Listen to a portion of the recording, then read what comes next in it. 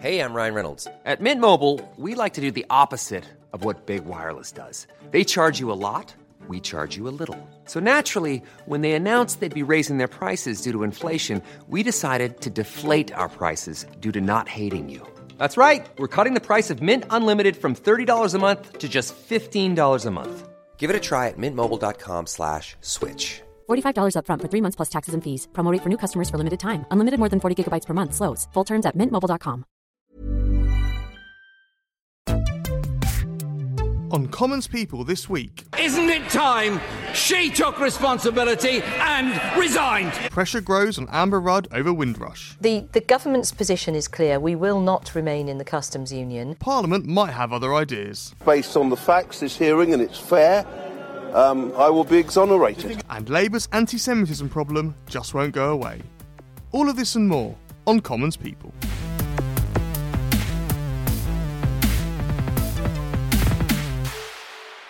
Hello and welcome to Commons People, HuffPost UK's politics podcast, with me, Owen Bennett, and this week I am joined by Mr. Paul War. Hello, Paul. Hello. And I'm joined by Mr. Ned Simons.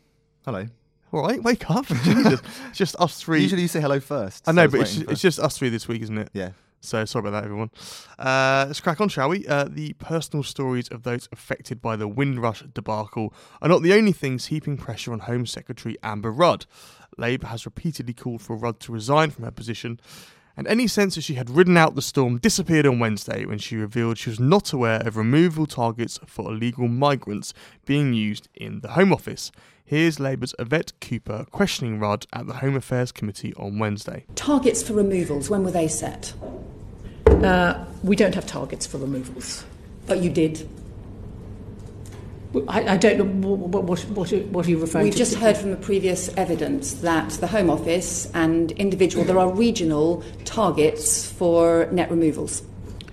I didn't hear the testimony. I'm not sure what shape that might be in. But if you're asking me, are the numbers of people we expect to be removed, that's not how we operate. Rudd's answer changed from "that's not happening" to "I didn't know it was happening" on Thursday in Parliament. Here's a clip. The immigration arm of the Home Office has been using local targets for internal performance management.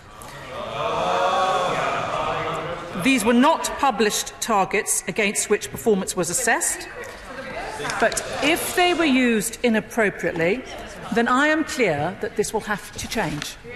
So apparently, according to the Immigration Services Union's Lucy Morton, she said the net removal targets certainly do exist, and she said she was bemused as to why the Home Secretary would say they do not. We heard her in the Parliament today, Thursday, saying that she wasn't kind of aware of these, and these were all regional. Diane Abbott's called for a resignation.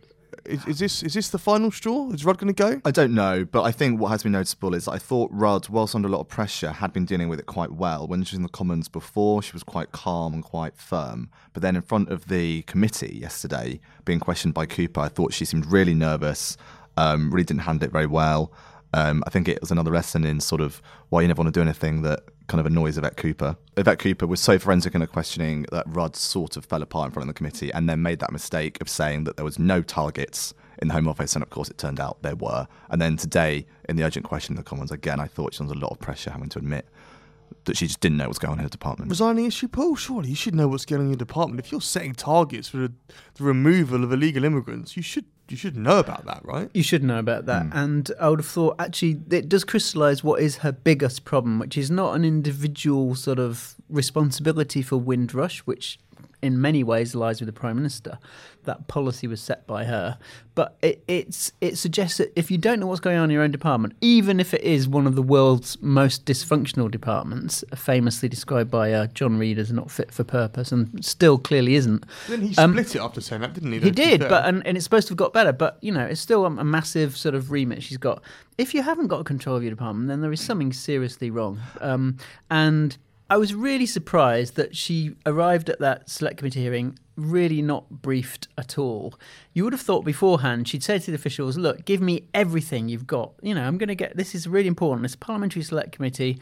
I've survived, you know, question time. I've survived homeless questions. I've survived the statement on this. But I want to be briefed even more because who knows what they're going to ask me. And the only conclusion I've got is that that the officials, she must have asked for that briefing, the officials didn't give her one. Why didn't they give her one? Why didn't they tell her how many deportations or threatened deportations have been? Why didn't they tell her how many people had been incarcerated? Why didn't they tell her, the level of the low level question of so-called low-hanging fruit that people had identified? Obviously, select committees can throw curveballs at you. Why didn't they just watch the evidence session that had gone on before Amber Rudd? Well, it came because this question about these targets came up the previous hour. Yeah. So why didn't she have someone there? Because surely you'd go, right, hand me a note now of things that came up in that session, that was just poor. But you know planning, what? right? This whole issue of targets has actually been the undercurrent of the entire Windrush saga. Because if you genuinely think that Theresa May's hostile environment has driven this, even if you don't think it's direct orders from a minister, we talked about this in previous podcasts, we think, and many people suspect, it's overzealous officials feeling under pressure to deliver. Now, that means deliver what? Deliver a target. And so I'm surprised that she hasn't gone into the department and said, where are the targets? Did they stop in 2015? Do we still have them? Yeah, I mean, the fact that immigration targets isn't a new thing. We've been talking about the government's net migration target for years. So, it's not the fact that she hasn't known that how they've been trying to reach that target. The Windrush scandal aside, if you've got this migration target to meet, surely if you're Home Secretary, you should be then finding out how it's being achieved. And if part of that is having local deportation targets, why wouldn't you know that? And I think part of the problem, has been traditionally they've been worried about papers like the Mail and the Sun getting on their case for the lack of deportations. Don't forget there's a massive pressure at one point, and this happened under New Labour as well. Why aren't you deporting enough people? Part of the reason is we simply don't have decent records on people. And, that's the whole other issue that really hasn't really been approached in Windrush. I hate to say it, but if we did have ID cards, you really wouldn't have had a Windrush scandal, would you? Labour have been calling for resignations. I mean, they really cranked it up on Sunday, on the Sunday show, Thornbury, McDonnell. They've cranked it up again this week. Jeremy Corbyn and PMQs, heard at the top of the show, calling for resignations. Doesn't seem to have shifted it. Why don't they seem landing in blows on this? I just want to caveat this by saying when Yvette Cooper asked her question in PMQs yesterday, everyone, a lot of the journalists, including me, were like, that's how you ask the question. I thought Corbyn had been poor. And then a lot of people on Twitter, typical journalists applauding a centrist, not praising Corbyn enough. But I think Corbyn's questions yesterday in PMQs were terrible. We kept talking about the atmosphere. Go on, process. Just first question, why shouldn't she resign? Second question, why doesn't she resign? Keep going on process, surely. Well, I mean, there's horses for courses in a way. I can see what Corbyn was trying to do, and it was a different job from Yvette Cooper's. I think what's interesting is that the reaction to the difference between their questions sort of underlines the split in the Labour Party at exactly the time when we keep being told on the doorstep in the local elections the party's united. This party's supposed to be, the momentum, people are hanging out with the so-called centrists, the long-term activists, and they're all going out and knocking on doorsteps. So what surprised me is that there wasn't a sort of coordination between the front bench and maybe Yvette Cooper's office. Now, maybe that's just a lesson for going forward, that both of them, they'd need to coordinate. Obviously she's got a different job as Select Committee Chairman, but there is, she's a Labour MP at the end of the day, and maybe there should be the leader's office should be telling her what their lines are going to be, and she should do vice versa. There is the other issue, of course, about Yvette Cooper having been a leadership candidate. Now that's in the background, and people like Owen Jones have already said today, I can't believe the groupthink of journalists that are ignoring the fact that she was supporting these 2014 immigration bill and she wanted to whip people through it. There is certainly in some bits of the Labour Party a reconsideration of what they did and did it do it wrong. Lord Stuart Wood, who was Ed Miliband's advisor, on Sunday night said, actually, I admire, looking back, Jeremy Corbyn was right to stand up against this bill and vote against it. And abstaining, which is what Labour did, maybe wasn't the right thing. Well, everyone was getting sort of sucked into the kind of UKIP thing at the time, weren't they? Yeah. I just want to say, Paul, if you mention Owen Jones' podcast again, I will never do this podcast again. Oh, is that a promise? Yeah, or it would just be quizzes. I do not want to hear his name. Mr. Ned Simons, why haven't Labour forced Amber Rudd's resignation? In the olden days, she would have resigned, says Emily Thornberry. Why is she still in post? Surely Labour should... This is an easy scalp to get, isn't it? Potentially. I mean, one reason might be that the Prime Minister is not as strong as normal Prime Ministers would be, and Rudd doesn't want to quit and isn't being forced out. But also, is the goal to get her to resign? I mean, politically, an atmosphere where the government is looking so both disorganised and incapable, and also so mean-spirited towards migrants that people do want to be here. The more this rumbles on, potentially politically, it's good for Labour to have it carrying on. They can point to how oppositions awful the prefer is, so. ministers to be wounded rather than dead. Let's be honest. And same for prime ministers. If it looks like constant chaos and people still don't quit, then in a way it's a result for the opposition. Don't forget that. Okay, fair enough. Speaking of things that just won't die, the Customs Union is back. As we record this podcast, MPs are holding a debate in Parliament about whether the UK should stay in the Customs Union with the EU after Brexit. It's a non-binding vote and Tories aren't expected to take part, but if some Conservative MPs back the motion, it will certainly put the willies up Downing Street. But Theresa May is clear. Here's a clip. The British people voted to leave the European Union. In voting to leave the European Union, they voted to leave the single market and the customs union. What we want to ensure is that we as a country are able to independently negotiate free trade deals around the rest of the world. Now, why, for the love of everything, are we talking about customs unions again? I thought, Ned, this was put to bed. I thought we're leaving the who, what, when, how customs union. I thought it was gone. I thought it was the dead parrot. Well, you brought it up. But why are we talking about it again? Why is it back on the table? Well, because a lot of MPs want us to still be in one. I mean, that's the kind of short answer, isn't it? And they think that we can get one. They think that David Davis, for example, this kind of is related to this, honest. At the Select Committee, he did reveal and confirm that the final deal will be amendable, that the motion to approve it will be amendable, raise the possibility that MPs can vote to send him back to Brussels and negotiate another deal. Which is a massive change. Which is a massive change from what's been said before, a huge change. What didn't get as much attention as I thought it would do, I think perhaps because of Windrush. So the customs union debate today is just, again, I think, them chipping away at the idea that we're leaving the customs union, or there's not another simpler way. If you're my old mucker Nigel Farage, Paul, and all my old Brexit mates, should you be worried? Should you be worried that Britain's going to stay in the customs union, that Parliament, the MPs are going to have their way on this? I think they should be worried, mainly because at the weekend, the Sunday Times made clear that actually some people in Number 10 were thinking, look, the parliamentary arithmetic's so tough here. If the Remainer Tories dig in, then there's not a lot we can do. We don't have the numbers. And so they were trying to be pragmatic. Now, I've been told that actually that was officials rather than ministers in any sense, and that was officials thinking outside the box.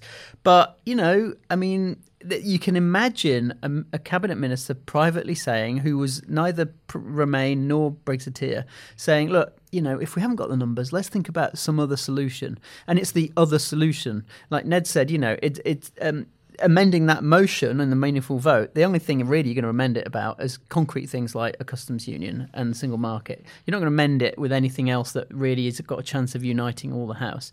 And so if you are talking about that, there's this idea, once again, that you're going to have maybe a complicated, complex solution to the problem, and that it's not easy. The good thing about a customs union, in a way, is it sounds easy. But because we will have left the EU, it's not easy to achieve, as well as having migration controls, as well as having other controls. So I was talking to a cabinet minister this week who said never underestimate just how much complexity our answers are going to have, whether it's on the Irish hard border and it's a very high-tech solution, or whether it's some kind of customs union that we're not going to call a customs union. And I think that's the point. It might come down to terminology. It might actually be a customs union, but we won't call it that. Yeah, I mean, I was talking to a source close to the cabinet minister this week, and because one of the things put up was this idea that Theresa May will turn this into an effective confidence vote. If you don't back me on this customs union, then I'm going to have to call a general election. And BBC kind of ran with this, and Downing Street shot it down. But some of those cabinet ministers said, no, that's kind of how it's being discussed at the moment, that it might have to do it in these kind of terms. I mean, that's a hell of a double or quits from Theresa May, and she ain't that good at double or quits, as we saw last year. I mean, do you think that she's really going to go for that? She's really going to put everything on this vote of back me or we're leaving the customs union, when the parliamentary arithmetic says no? I guess she's going to say to Anna Soubry, would you be willing to put Jeremy Corbyn in Downing Street over this? Yeah, I mean, if they feel that they can't win it, and the only way they can win it is by telling Tory MPs that a vote against it is a vote for Jeremy Corbyn, then she might have to.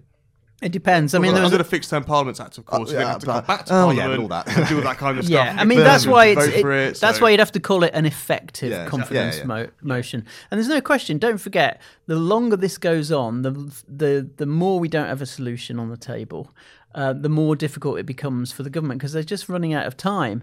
And it might get to October, probably November, maybe even December before the House of Commons does have this meaningful vote. Some ministers want it to be in January because they think that will be so late that their opponents will be screwed and they would throw the whole thing out of kilter. So it might be December, it might be January. And then the crunch really arrives because say the Commons, say Dominic Grieve decides that this is such an important national interest issue and gets 5 or 6, 7 other Tories alongside him. Well, I've worked out you need to get, if you take the Labour leavers who'll probably vote with the government on this, I worked out you need to get 13 Tory MPs to flip. Yeah, but if that's why it's interesting making it a confidence motion because it flips both ways. If it's a confidence motion, Labour MPs will be a massive pressure to get rid of Theresa May. Yeah. So you can't bank on those Labour levers. Absolutely. You really can't. And that's why the pressure will still be on Grieve and Morgan and people like that who are not like Ken Clarke and Anna Soubry. We know where they're going to vote. There's no question. But it's the other sort of outer ring of Remainers. How determined they're going to be, we don't know. Just finally, could Theresa May's pitch be to the Anna Soubrys of this world, not vote for me, vote against this and you'll put Corbyn in Downing Street, is vote against this and you'll put Jacob Rees-Mogg in Downing Street because I'll have to resign as leader and then who knows what's going to happen. I mean, which do you think would terrify some of these Tories more? Well, Nigel Farage significantly was backing Rees-Mogg as leader only today in the Telegraph. And I think, I don't know, the difficulty is that still there is little appetite amongst the cabinet to start a leadership race. Although they're all manoeuvring, and we're hearing today about them sorting war chests out. Even Amber Rudd, who's damaged goods, looking at some sort of leadership war chest. And Michael Gove obviously keeping his options open. A lot of chat about that. Still, despite all that, I don't think anyone's got the appetite for a leadership contest. The one to watch, I think, is David Davis, because I think David Davis, I mean, he said yesterday he thought he would have failed if the Parliament votes for a customs union. Now, if you think you've failed, you would probably, as a man of honour, quit your post. And if he quits, who knows what repercussions that would have if David Davis quits the government. Words which we never thought we'd hear about David Davis, but there we go. Let's move on, shall we, now to anti-Semitism. Yes, again, this week the Labour Party was engulfed in a row over anti-Semitism and its handling of the issues around that. Here's Jonathan Arkush, who is President of the Board of Deputies at British Jews, on Sky News with Adam Bolton, talking about the meeting he had with Jeremy Corbyn on Tuesday. Your position is that Jeremy Corbyn, as leader of the Labour Party, is not getting on top of this? That is our position, and the evidence that we saw from our meeting, he seems to be unable or unwilling to take control and to take the measures, the minimum measures necessary to stamp out anti-Semitism in his corner of the Labour Party. It was sort of incredible scenes this week, wasn't it? Because we had Ruth Smeeth, who was going to give evidence at a hearing of a Labour member who'd been accused of anti-Semitism, having to be flanked by around 40 Labour MPs and peers because of the protests going on outside Labour HQ, saying this was all a witch hunt.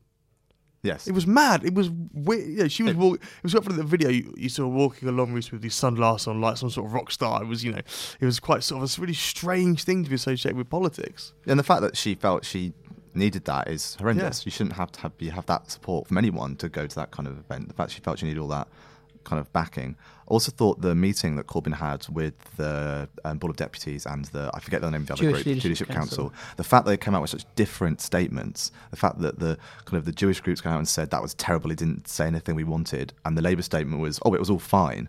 Now, I don't know whether that's because they thought it was fine or they realised it wasn't but thought they'd say it was okay, Paul. I think the difference was extraordinary. It seems to me that Jeremy Corbyn felt, if I just going to the meeting is enough. That seems to be that's the attitude, right? Well, I'm not sure about that. I think actually it comes back down to how the fact that Jeremy Corbyn is at heart a backbencher. He's not a frontbencher, so he's not used to holding or chairing a meeting and being forceful in chairing a meeting. He's just, he's in his nature. And you hear this about shadow cabinet meetings. He will let everyone say their piece, but he won't sort of lead off as Ed Miliband and other leaders used to. So, and I suspect it seems to me, reading from both sides of that meeting on Tuesday night, is that basically he wasn't forthcoming. He didn't sort of clearly state what his position was.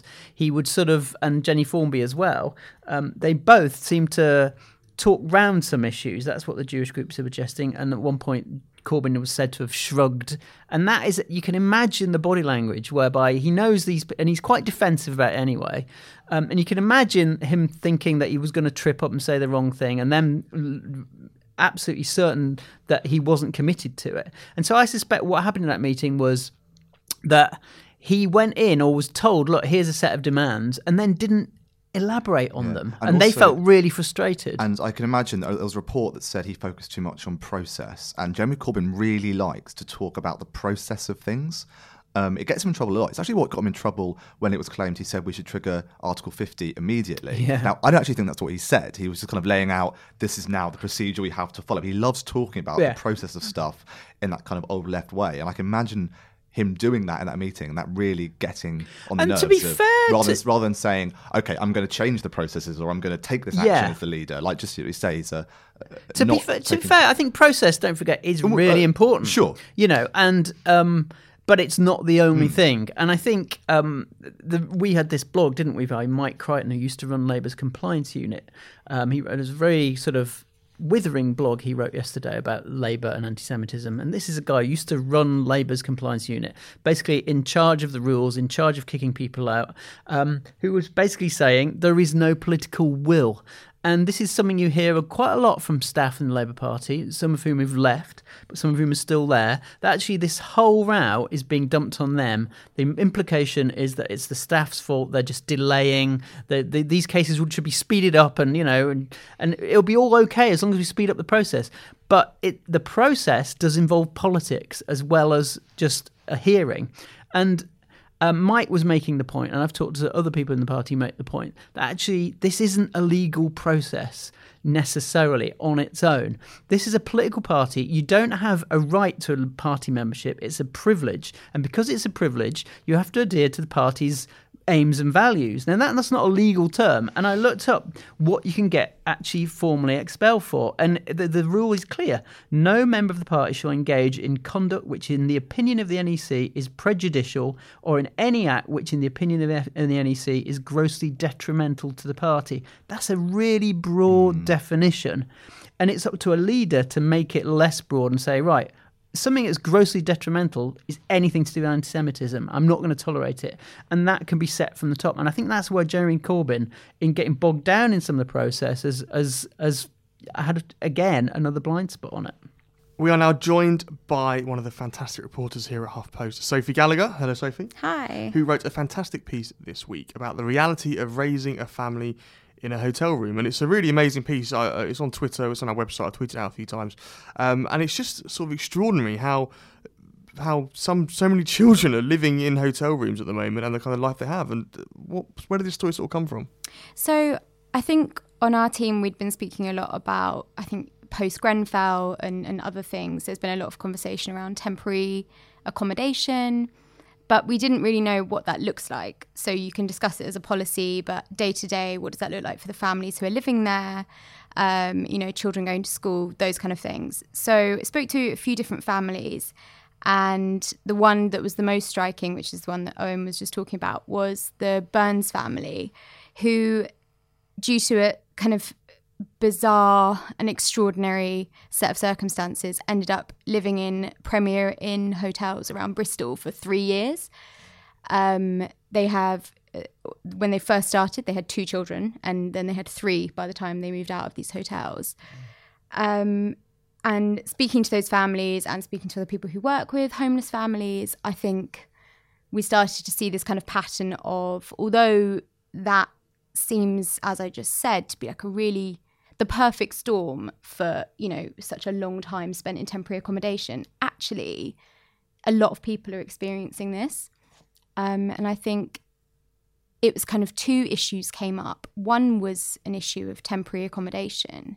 And the second issue is this intentional homelessness thing that councils are now using or seemingly using to try and help them in tackling the problem of finding accommodation for people.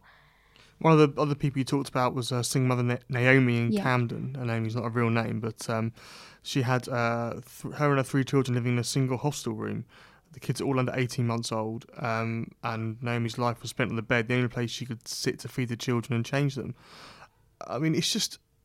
I mean, obviously, it affects grown-ups, but it affects the children as well. But there must be a real guilt that these people have, these parents have, thinking this is the life I provided, which is just going to make things worse, right? Yeah, definitely. So I think with Naomi, I didn't speak to her directly. I was speaking through, there's a charity called Doorstep Homeless Project in Camden who've been working with Naomi and many others. And Vicky Fox, who runs the charity, was telling me she has been working with homeless families for 28 years. And when she first started, you'd see families in temporary accommodation for 2 years was exceptional. That was really exceptional. Now she's regularly seeing families with children in temporary accommodation for up to 10 years. Now, if you have children, 10 years is a childhood, isn't it? It's a whole childhood spent in a single room, essentially. Not always the same room, but in a single room. And she was sharing these really heartbreaking stories of children who, when they're at school, they won't accept invites to their peers' homes because they can't reciprocate the invite, because they don't want to bring them over, because there's nowhere to play and there's nowhere to do homework.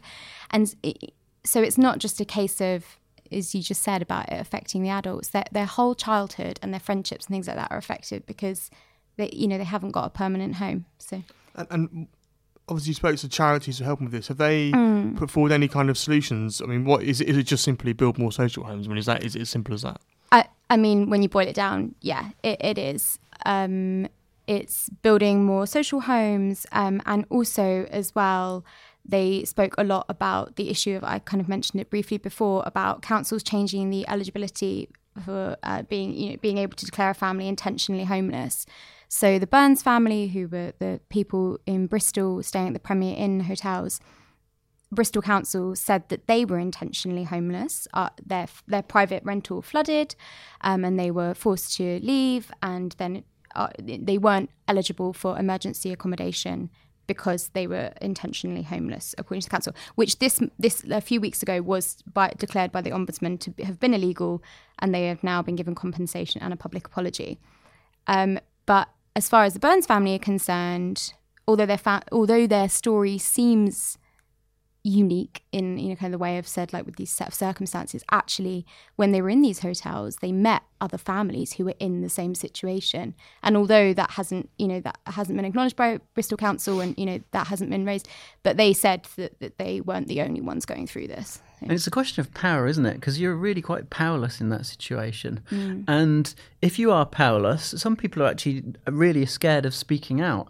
And so we don't know just how widespread the problem is. It could be really even more widespread because people are worried about going public. And I know that people have, certainly charities have campaigned about it, and Labour have stepped up their attack line on this. But the idea of hidden homeless, is something that really hasn't got enough attention. And it seems to me that we talked with the Windrush stuff about how people were putting policies and systems before people. Ned, do you think this is another example of it, isn't it? Of people actually, people fall through the cracks, because they don't fit into this nice little design system by someone on a desk in Whitehall. And exactly, I think as Sophie mentions about the council kind of changing the rules, they can kind of get out of having to look after people for, I don't know if it's targets or whatever they feel the reason for doing it. It's just outrageous. And again, not seeing the human faces, it's horrendous. Sophie, do you want to stay for the quiz? Yeah. Do I want to stay for the quiz? Definitely don't. The quiz by saying that a tweet from a listener, Christine Quigley, who tweeted in to say, "The quiz is not normally my favourite bit of the podcast." I'm annoyed. Sure. Yeah. She's on my side. Listening to last week's Mannix politics quiz made my commute home. God. So we have another Mannix quiz. No. Did it say it made my commute home much longer? No, stop. So this week there was a statue unveiled of Millicent Fawcett, of course, in Parliament Square. She became the first woman to have a statue in Parliament Square. I'm going to now see if you know whether these people have got a statue in Parliament Square or not. Spend enough time there, you should know. This game is called Statue of Limitations. And what are the options? If you could see Owen's face, listeners, he's never been more pleased in his If life. I say a name and the person is there, Rock of Ages. Right. If they're not Okay, there, right, because get off my stages. That's What's that bit terrible. about, That I is don't know. truly I needed a awful. rhyme. Okay? How about statue or stat me? No. It's written into the script. Okay, so I'm going to say a name now. I want you to tell me, has Winston Churchill, has he got a statue in Parliament Square, Sophie? I know he has one inside, but I'm not sure about outside. Would they double up? Yeah, Definitely of course does. they would. Yeah, it's a great one with him with a stick, and there's a pigeon shitting on his head. Often. That's not part of the statue. What do you reckon, Ned? Yeah, I mean, yeah, so that's Rock of there is, Ages. Easy, right? Easy. Okay. He was given a great Mohican once by protesters. Do you was, remember with the grass, the wasn't it? turf Yeah. on his head? There we go. Edward Smith Stanley, the 14th Earl of Derby. Has he I got a bet statue? he has. 14th Earl Yeah, of you're Derby. thinking. I know you know about the 13th, but Edward Smith Stanley, The race, the Derby, was named after I'm one going of to those. say wasn't no. Was it? Yeah, but I'm going to say no because you just tripped it off your tongue so quickly. No, I don't. I think Incorrect. He has got a statue there. Where is it? Guys. Sophie, Come join on. the politics team. It's Find it out. It's in the square. Okay. Has Gladstone got a statue there? I think he does. William Yeah, Hewitt Yeah? Gladstone. yeah, I think he does. Sophie? I'm going to go for no. You'd be wrong. He does. Pitt the Younger, No, Prime Minister at the age of 24. definitely not. I don't think so. At the time that Ned. No. What was that? Oh, Ned. Ned's not old. You make that joke about me, but you leave him Paul alone. No, I don't think so. Definitely not. I'm going to go for no as He well. hasn't. You're right. Get off my stages. He hasn't. Oh, you're not using the thing. Sorry. Cecil Rhodes, the African imperialist. No, because that was a university, wasn't it? There was a whole row about. You could have more than one statue of someone, Ned. No, you can't. Yes, you can. One statue per country. There's roads in the Parliament Square. Born in Bishop Stortford, where I grew up. I of course. don't. I genuinely don't know. Yeah, I know. It's good, though, isn't it? It's good. Yeah, a little tidbit. I'll take that. When from someone, you. when somebody finally gets round to my fucking Wikipedia page, put that in. I don't know if he is. I know Jan Smuts is. There's a statue There of is him. a statue to Jan Smuts. Do we get yeah. points for extra No, information? but- No, we don't. Sorry, In fact, we but- lose points. I'm going to say no. I've There forgotten is the no question was now. roads. Cecil Rhodes. There's no roads. Get off my stages. There is no statue to Cecil Rhodes. Because it would have been He was toppled by A now, bit of a surely. racist. So yeah. Has Henry John Temple, the third Viscount Palmerston? Yeah, has he got one? Palmerston. Lord Palmerston. I feel like I'm going to say woman? yes. I was really disappointed about that Shania Twain thing. What, back in Trump? Yeah, it was Yeah. a really good interview in The Guardian. Yeah. It was like, this is really interesting Yeah. and heartfelt, Yeah. and then at the end, ruined it. Anyway, no. To the question. All right. I'm going to go yes. I'm going to go yes. Yeah, you're right. So you can see now why people were a bit annoyed, because a lot of these people I've never heard of.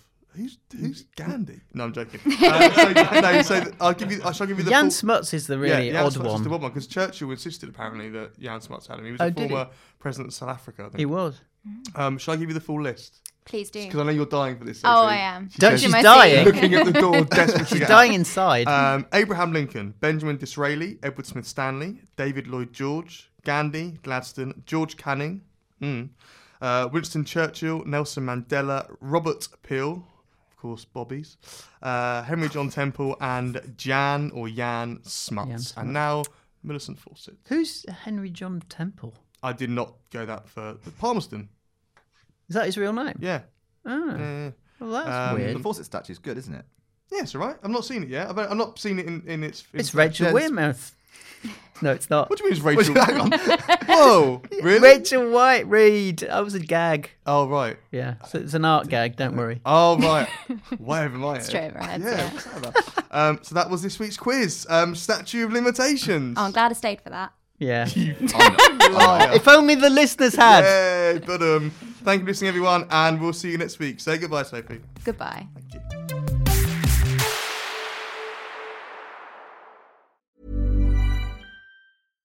When you make decisions for your company, you look for the no-brainers. And if you have a lot of mailing to do, Stamps.com is the ultimate no-brainer. It streamlines your processes to make your business more efficient, which makes you less busy. Mail checks, invoices, legal documents, and everything you need to keep your business running with Stamps.com. Seamlessly connect with every major marketplace and shopping cart. Schedule package pickups and see your cheapest and fastest shipping options from different carriers, with rates up to 89% off USPS and UPS rates. And with the Stamps.com mobile app, you can take care of mailing and shipping wherever you are. Make the same no-brainer decision as over 1 million other businesses with Stamps.com. Sign up with code PROGRAM for a 4-week trial, plus free postage and a free digital scale. No long-term commitments or contracts. That's Stamps.com. Code PROGRAM.